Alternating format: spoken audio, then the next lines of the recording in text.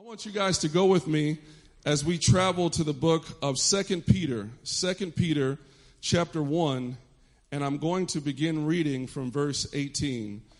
We are continuing in our series, getting your mojo back, and there's something that the Lord has placed within my heart that I hopefully will encourage you this morning. How many of you want to leave out of this place encouraged, strengthened in your faith, knowing who you are in God? Amen.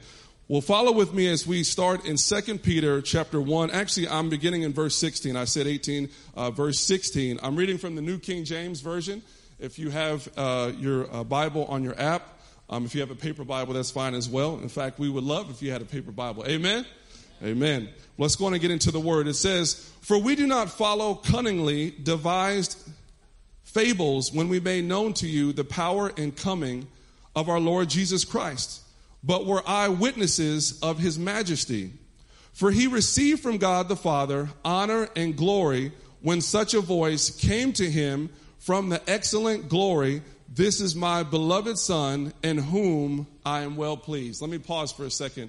Keep in mind that this is Peter writing this book, and Peter, James, and John in the Gospels went on a mountain and saw Jesus transfigured before them, and he gave them a foretaste of his future glory. Some of you might remember Elijah and Moses came on the scene, and Peter was able to recognize them, and that's kind of where this story comes from. So they were eyewitnesses of the glory of God. And so we'll get into this here in just a second and explain it further. But it says, "And we heard this voice which came from heaven when we were with him on the holy mountain. And so we have the prophetic word confirmed, which you do well to heed as light that shines in a dark place until the day dawns and the morning star rises in your hearts. Knowing this first, that no prophecy of Scripture is of any private interpretation." Amen. That's why the Bible can be trusted. That's why it's our ultimate source of authority. "For prophecy never came by the will of man, but holy men of God spoke as they were moved by the Holy Spirit." Are you with me? "But there were also false prophets among the people, even as there will be false teachers among you, who will secretly bring in destructive heresies, even denying the Lord who bought them, and bring on themselves swift destruction. And many will follow their destructive ways, because of whom the way of truth will be blasphemed. By covetousness they will exploit you with deceptive words. For a long time their judgment has not been idle, and their destruction does not slumber." Now this is what I want to hone in on, these next couple of verses.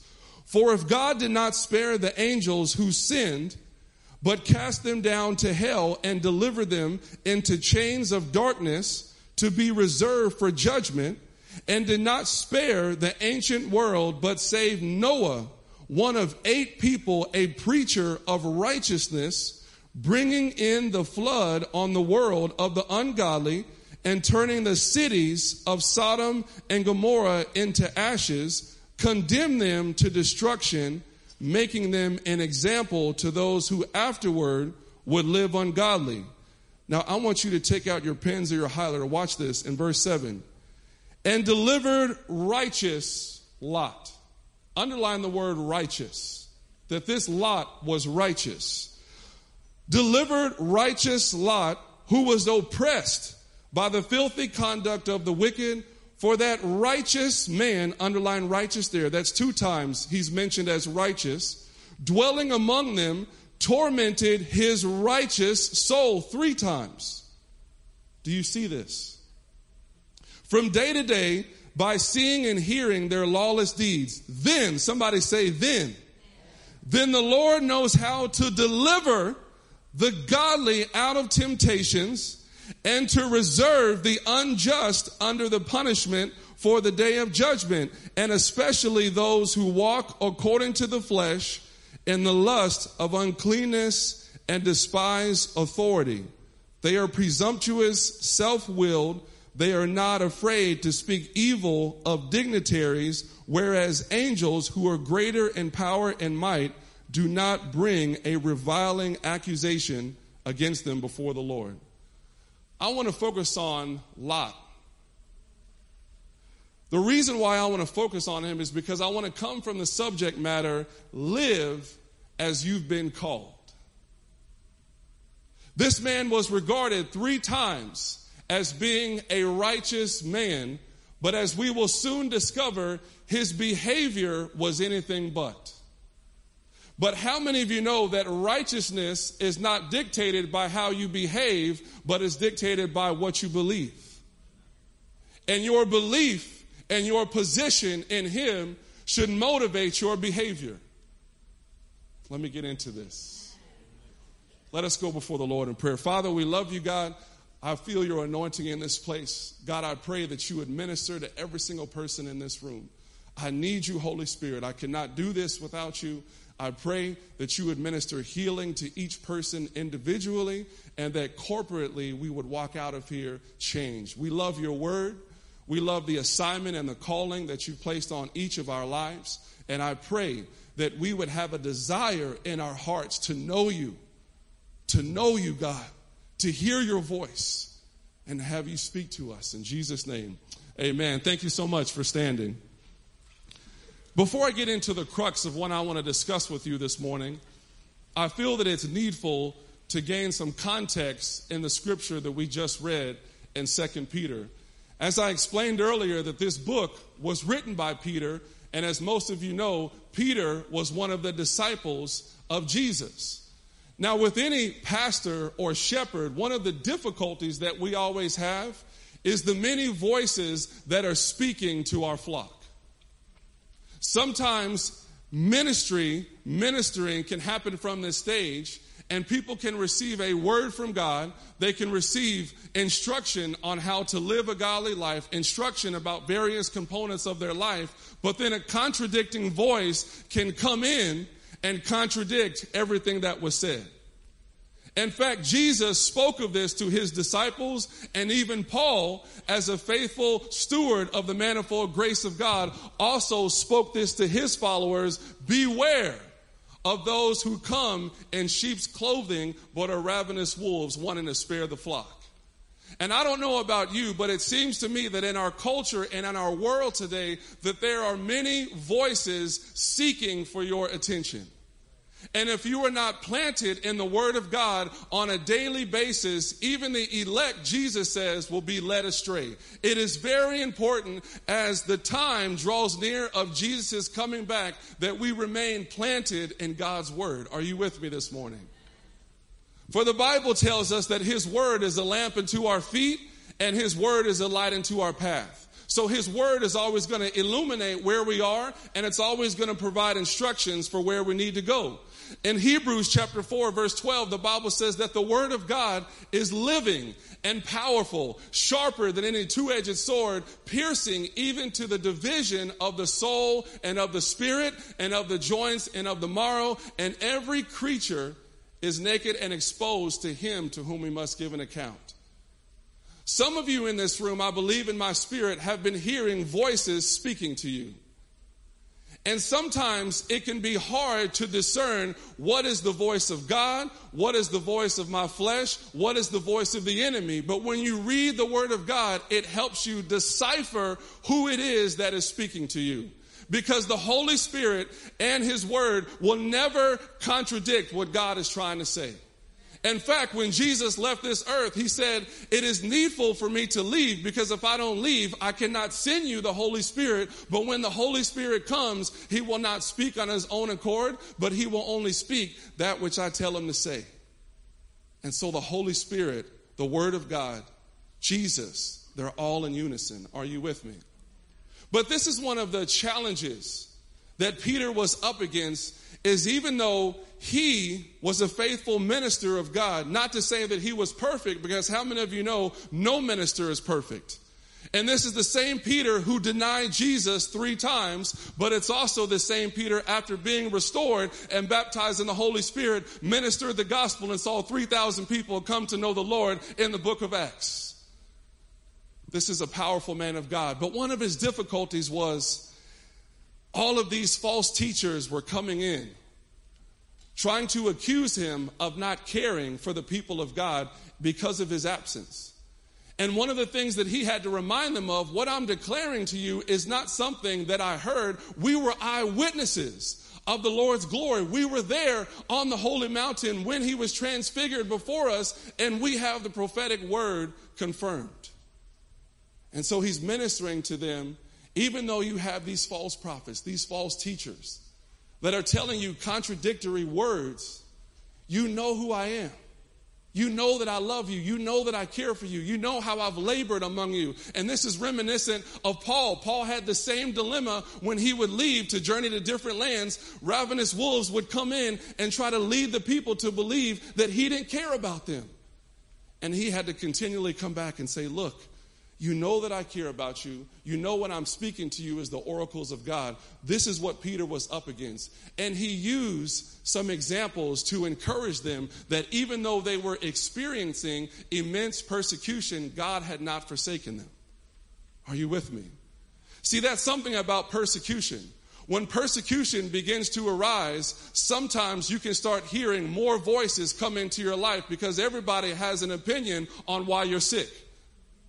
Everybody has an opinion on why you lost your job. Everybody has an opinion on why your husband walked out on you and you experienced that divorce, or you experienced that heartache and that pain. Everybody has an opinion, but is that opinion led by the Holy Spirit? Man, people may have the right intentions, just like Job's friends had the right intentions, but they were speaking against what God had told them to say. And you got to be careful who it is that you allow in your sphere of influence when you're going through something in your life, because you could remain in that trial listening to the advice of those who aren't hearing from God rather than going to the Word yourself and receiving information from the Holy Spirit. I'm speaking to somebody this morning. But I want to look at the life of Lot, and it brings me to my first point. What happens when your behavior doesn't resemble your calling? Let me say that again. I know I'm in the right place. What happens when your behavior doesn't resemble your calling? Am I the only one that's faced this before in your life? When we're looking at Lot, it's interesting that as Peter is discussing with his followers the power of God to deliver them out of temptation, that he brings up Noah and then he brings up Lot. Now, some of us could understand why he brought up Noah and when we look at the track record of Noah. But what you may not know is the track record of Lot. Lot was the nephew of Abraham. Abraham was his uncle. But let's go back and look at this man Lot. If you look at chapter 13 of Genesis, I'm not going to turn there for the sake of time. The Bible says that Lot and Abraham, that their flocks were becoming many and they were very rich in livestock. And there came a time where Lot's herdsmen and Abraham's herdsmen were in conflict with one another. And there was a separation that Abraham initiated and said, all right, it's evident that our herdsmen are in conflict with one another, and because of the rich livestock that we have and how we've grown over the years, that we cannot remain together. How many of you know sometimes separation is better? And so Abraham spoke to Lot and said, if you go to the right, then I'll go to the left. If you go to the left, then I'll go to the right. But you choose which direction you want to go. And the Bible says that Lot looked upon the plains of Jordan and saw how the grass was green and how plush the land looked. And he decided to go to Jordan. But he didn't realize that in that land was Sodom and Gomorrah. How many of us in this room have made decisions thinking that the grass was greener on the other side, only to find out that we made a terrible mistake?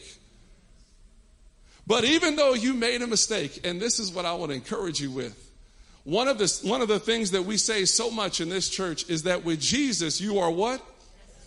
That scripture comes from Romans 8:28. All things work together for the good of those who love God and are the called according to his purpose. Even that includes course corrections. All things work together, not just the good, but even the bad. Not to say that God was the author of the mistakes that you made because that was you making that decision, but that's not to say that God cannot take a bad decision and turn it around when you repent. Because the Bible tells us in Proverbs 28:13, he who covers his sins shall not prosper, but whoever confesses and forsakes them shall have mercy. How many of you are thankful this morning for the mercy and the grace of God that you don't deserve?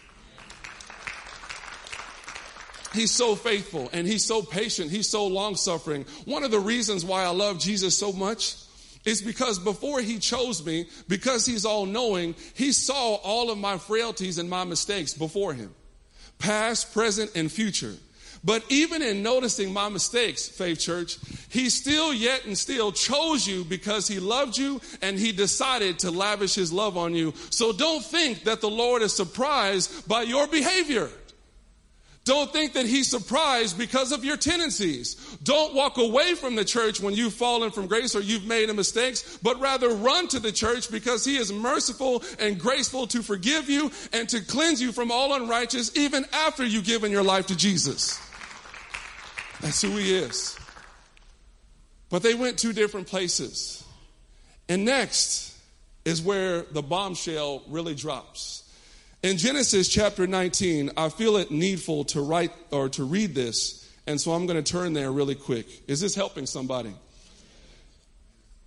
In Genesis chapter 19, listen to what this says. And before I read this, I'm just going to give you a little bit of context for this scripture because we're coming right in the middle. The wickedness of Sodom and Gomorrah had came up to the Lord. And the Lord was about to destroy Sodom and Gomorrah because of the gross immorality, sexual immorality that was taking place in this land. And before he was about to destroy the land, he spoke and said, "Shall I hide this from my servant Abraham?" Most of you may know that Abraham was righteous in the Lord's sight, not because of his behavior once again, but because he believed the promise of God and it was accounted unto him to righteousness. Sounds familiar. How do we get saved? By faith in Jesus. Oh, come on. So Abraham received this word from God and God told him what he was about to do. And some of you might remember the story. He and God had this discourse back and forth. And the first time Abraham spoke and said, "Lord, if there's 50, will you destroy the city? If there's 50 people, will you destroy the city? If there's 45, and he kept taking down the number to where it got all the way down to 10. And God said that he would not destroy the city if there were 10 people that were righteous. But most of us know the story. There were not 10 people that were righteous, and he destroyed the city. You know, I wonder if Abraham would have went a little lower, if he would have went to 5, or if he would have went to 1, I wonder if God would have not destroyed the city. Is it possible that we have not because we ask not? Is it possible that if he had taken it a step further, that God would not have destroyed the city, but he stopped at 10? And the Bible says that there was 2 men that came in to minister and to talk to Lot. And that's where we pick up the story. So listen to this. In Genesis chapter 19, verse 1, it says, "Now the 2 angels came to Sodom in the evening, and Lot was sitting in the gate of Sodom." The reason why he was sitting in the gate, because he was prominent in the land. How many of you know that we're called to be in the world, but not of the world? God has not called us to completely leave the world and be in an island all to ourselves. We're still called to be salt and light in this earth.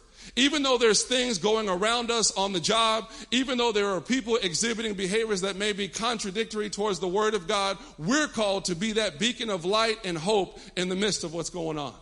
Are you with me? It says, "When Lot saw them, he rose to meet them and bowed himself with his face toward the ground. And he said, Hear now, my lords, please turn into your servant's house and spend the night and wash your feet. Then you may rise early and go on your way." And they said, "No, but we will spend the night in the open square." But he insisted strongly, so they turned into him and entered his house. Then he made them a feast and baked unleavened bread, and they ate.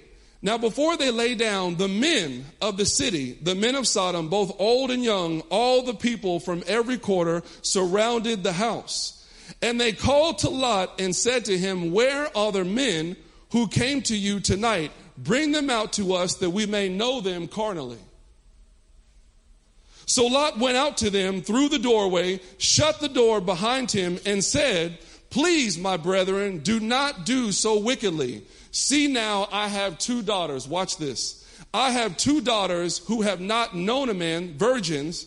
Please let me bring them out to you, and you may do to them as you wish. Do you hear what this is saying? The same individual that was spoken of in 2 Peter as being righteous 3 times is willing to give his daughters to be violated and to be treated in a manner that God only knows. He was willing to do this. May we keep reading. Only do nothing to these men, since this is the reason they have come under the shadow of my roof. And they said, stand back. Then they said, this one came in to stay here, and he keeps acting as a judge, speaking of Lot. Now we will deal worse with you than with them. So they pressed hard against the man Lot and came near to break down the door. But the men reached out their hands and pulled Lot into the house with them and shut the door. And they struck the men who were at the doorway of the house with blindness, both small and great, so that they became weary trying to find the door. Are you guys with me? What's interesting to me about this passage, and before any of us cast judgment on Lot, how many of you have ever experienced pressure in your life? How many of you have ever been caught off guard? Everything was going well. Marriage was going well. Life was going well. Things were going well at my job. Things were going well with my kids. Things were going well with my health. And then all of a sudden, how many of you have had those all of a suddens in your life? It seems like all hell breaks loose. It seems like the enemy runs amok. It seems like all things just begin to upheaval. But may I encourage you with something. Even though it may have caught you off guard, it did not catch the Lord off guard. And God said that in this earth you will have tribulation, but be of good cheer, for I have overcome the world. That's a promise. Not only that, James, the writer of James, says in chapter 1, let not a man or woman say when you were tempted that I am tempted by God. For God cannot be tempted by evil, nor does he tempt any man or woman, but they are drawn away by their own lust and desires. But then he goes on to say at the end of that chapter, every good and every perfect gift comes down from the Father of lights, with whom there is no variation or shadow of turning. How many of you know that our God is a deliverer? Some of you wouldn't know that if he had never delivered you out of that situation. Some of you would have never known him as a healer if you didn't experience his healing. Some of you wouldn't have known that he was a forgiver if you hadn't experienced his forgiveness in your life when you thought that all hope was lost. I'm speaking to somebody this morning. But Lot, in this moment of pressure, he was willing to give away his daughters. In my prayer time, the Lord spoke to me that this word would be for a man in this place, a father in particular, who maybe at some point in your life, you weren't there for your daughter. You weren't there for your kids. And maybe you may think that all hope is lost and there is no hope of restoring that relationship. May I submit to you that all things are possible with God and that he can bring restoration. It doesn't matter what the sin or what the situation was, but the question is, have you asked the Lord forgiveness, and have you begun praying for restoration? I've worked with too many young people for over 20 years. And I've seen the effects of fatherlessness and how it affects a child at a young age all the way up until they're a grown adult. Would you at least try for forgiveness? Try to bring about restoration. None of us as fathers are perfect, including myself. I had no clue what it meant to be a father because I had never had one in my life growing up, even though now I sought forgiveness with my father, and it was through the forgiveness that I extended to him that our relationship was restored. Sometimes it's not the adult that brings forth the change, but sometimes it's the child. Sometimes it's the child that erects the generational blessing where there was a generational curse. You may be waiting on that forgiveness to come from them, but what if God is wanting you to extend the forgiveness and be Christ-like and seeing their soul come to know Jesus? God could be using you in that moment. But he gave away his daughters in this moment, and it was a moment of pressure. And you would be asking yourself, how in the world can this man be regarded as righteous? But did you know that the scriptures tell us in Proverbs 24:16 that even though a righteous man may fall 7 times, he rises back up again? What makes him righteous is not his behavior. Can I teach you something really quick? When we give our lives to Christ, our salvation is worked out in 3 processes, but it's one act of belief that initiates this process. When somebody first decides to place their faith and trust in Jesus, the Bible says that you were justified. Somebody say justified. Just as if you had never sinned. I want to say this is salvation from the penalty of sin. You're justified. God declares you righteous. He places upon you the righteousness that was upon Christ. It has nothing to do with you. It has nothing to do with your behavior. It has nothing to do with your good works, the cup of cold water you did, the money you gave to the poor, the outreach that you were on. It has to do with Christ's finished work on the cross. That's why you were declared righteous. It has nothing to do with you other than you placing your faith and trust in him for salvation. Ephesians says we are saved by grace through faith, not of works, lest any man should boast. You must understand this. Or else you will live your life trying to behave your way into a relationship with God and instead of allowing your relationship to dictate your behavior. I'm preaching to somebody this morning. This was a bombshell for me. This is what changed the trajectory of my life because I kept going to the commandments and I kept saying, God, I'm trying my hardest not to lust. I'm trying my hardest not to curse. I'm trying my hardest to be the best Christian that I could be. And I kept falling. It wasn't until I fell in love with my Savior, it wasn't until I realized his flesh upon that altar and the skin being ripped off of his body and having a picture of my Savior going through this for me where my life was changed. And then my behavior began to change. Are you with me? Justified just as if you had never sinned. Justification. The second process is called sanctification. Salvation from the power of sin. When you're sanctified, that means that the Holy Spirit comes and takes residence on the inside. 1 Corinthians 6 says you are the temple of the Holy Spirit. You were bought with a price. Your body is not your own. Why are we having a huge problem with drugs and them being legalized in various states? Let me ask you something. Is your body your own? Have you consulted the Lord about anything that you do with your body? Because it's not yours, it's his. And I will not be brought under the power of anything. In that same context, in that same scripture, 1 Corinthians 6, he says all things are lawful, but not all things are permissible. It may be lawful here on this earth, but it's a violation in heaven. Just because something is right in the eyes of this world, we can't walk away saying, well, it must be right for me. Have you consulted God? Because God's word is the final authority. But you've taken up, Holy Spirit's taken resident on the inside of you. And can I, newsflash, this is for everyone. Sanctification will transpire up until Jesus comes back. That's why the Bible says, judge nothing before it's time. Be careful how you criticize somebody and how they act. Because God could be working on them beneath the surface, and it may not appear at the moment like their behavior exhibits somebody who is a Christian, but hey, what if God is doing something underneath? Now, this isn't a license to sin because we're called to judge one another as the body of Christ and to keep each other accountable, but we got to be careful. A pronouncement of judgment that we place on somebody's life, that person has no hope. The devil's a lie. You don't know what God can do in their life as long as they're still breathing. God could change them. But sanctification is a process. Don't expect somebody to be saved today and have all the Christianese down in a week, all right? Kanye West, who recently gave his life to Christ, Oh, all the judgment came out of nowhere. Man, this is fake. This is a publicity stunt. How do you know what the Lord is doing in his heart? They said the same thing about Paul. How is it that this man who was on his way to go persecute Christians and consented to the death of Stephen, how can this man now be saved?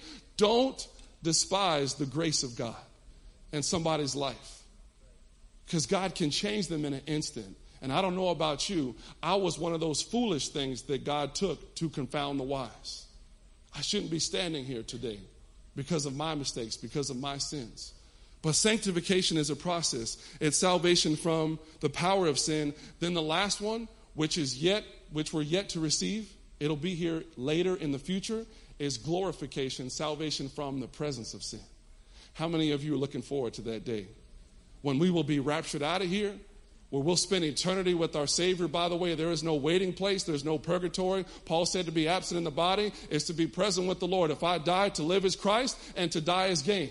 Why should I be afraid of flying? Why should I be afraid of dying? If I know that I'm in him, I will forever be with him. Whether it's in this life or whether it's in the life to come, I'm always with him. And he's always with me. Justification is by faith and not by works. The last point that I want to make, and I'm going to ask the worship team to come, is this. My calling and position in him is the foundation from which my life is built. Let me say that again. My calling and position in him is the foundation from which my life is built. I am righteous because of Jesus. Even though Lot did not exhibit behaviors that were worthy of a Christian, isn't it awesome that Peter yet said that he was righteous? Let me give you an example. Abraham was regarded as the father of the faith. In fact, when God would go into a new land and would introduce himself, he would say, I am the God of Abraham, Isaac, and Jacob. But this same Abraham was the one who went into Pharaoh, when he went into Egypt, when he went into Pharaoh and said to his wife, I want you to say that you're my sister. And the reason why he asked for his wife to say that she was his sister, because he was afraid that when they saw her beauty, that they would kill him to be with his wife. And so even though he made this mistake, which was not righteous, didn't trust or believe in God, and this wasn't the first time, but even though he didn't trust God in this instant, guess what happened? Pharaoh was about to have relations with his wife Sarai, and the Bible says that a plague came in the land. And Pharaoh went to Abraham and said, man, why did you lie to me? Why did you not tell me that this was your wife? Man, this plague has come into my land. How many of you know that God protects those who are his? Even sometimes in their mistakes. Sometimes. When we look at various people, David, who was regarded as a man after God's own heart. This was the same man who had somebody murdered to be with their wife. How could this man be regarded as a man after God's own heart? And lastly, what about Jacob? Jacob, whose name meant trickster, backstabber. From the moment that he was born, he lived in accordance with his name. But how many of you know that your name can be changed in God? Even though this is what you were labeled as, even though this was the family that you came from, that doesn't have to be the future of your life. You can break that generational curse. And Jacob, even though his name meant backstabber, trickster, and we saw this with him and Esau when he took his birthright. We also saw this when he was conniving and he was deceptive and going before his father. When his father was about to pronounce a blessing on Esau because he was the firstborn, he disguised himself to receive the blessing. But watch this. There was one night where Jacob wrestled with God all night. And through wrestling with God all night, his name was changed to Israel. But man, Pastor Rich, this is what's powerful. Even though his name was changed to Israel, sometimes God would still refer to him as Jacob. And sometimes he would use both names interchangeably. And I'm asking myself, why don't you just move on to his new name? Because I want people to recognize who he was and who it is that restored him. If he loses the name Jacob and he goes with the name Israel, people might just know him for who he is, but they may not know him for who he was and what I brought him out of. And I'm thankful that God is not ashamed of us. This is who I was. This was the behavior that I exhibited. These were the consequences of my sin, but I'm changed. And I can't change the past. I can only change the future. But I know that God is not going to give up on me based on what I've done in my past. Come on, give the Lord a hand clap in this place. Stand with me here in this house. Stand with me as we close. My calling and my position in him is the foundation from which my life is built. Just as Lot was saved because of his uncle Abraham, we are saved because of Jesus. When you look at Abraham, God would have never allowed Lot's life to be spared if it wasn't for Abraham.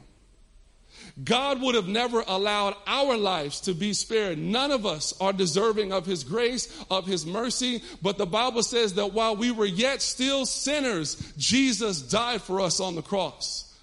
So don't ever think that your salvation is a result of the good works that you have done or the good person that you are. None of us were good before the Lord. But thanks be to God that his goodness, his faithfulness, his grace, his mercy saved us and redeemed us.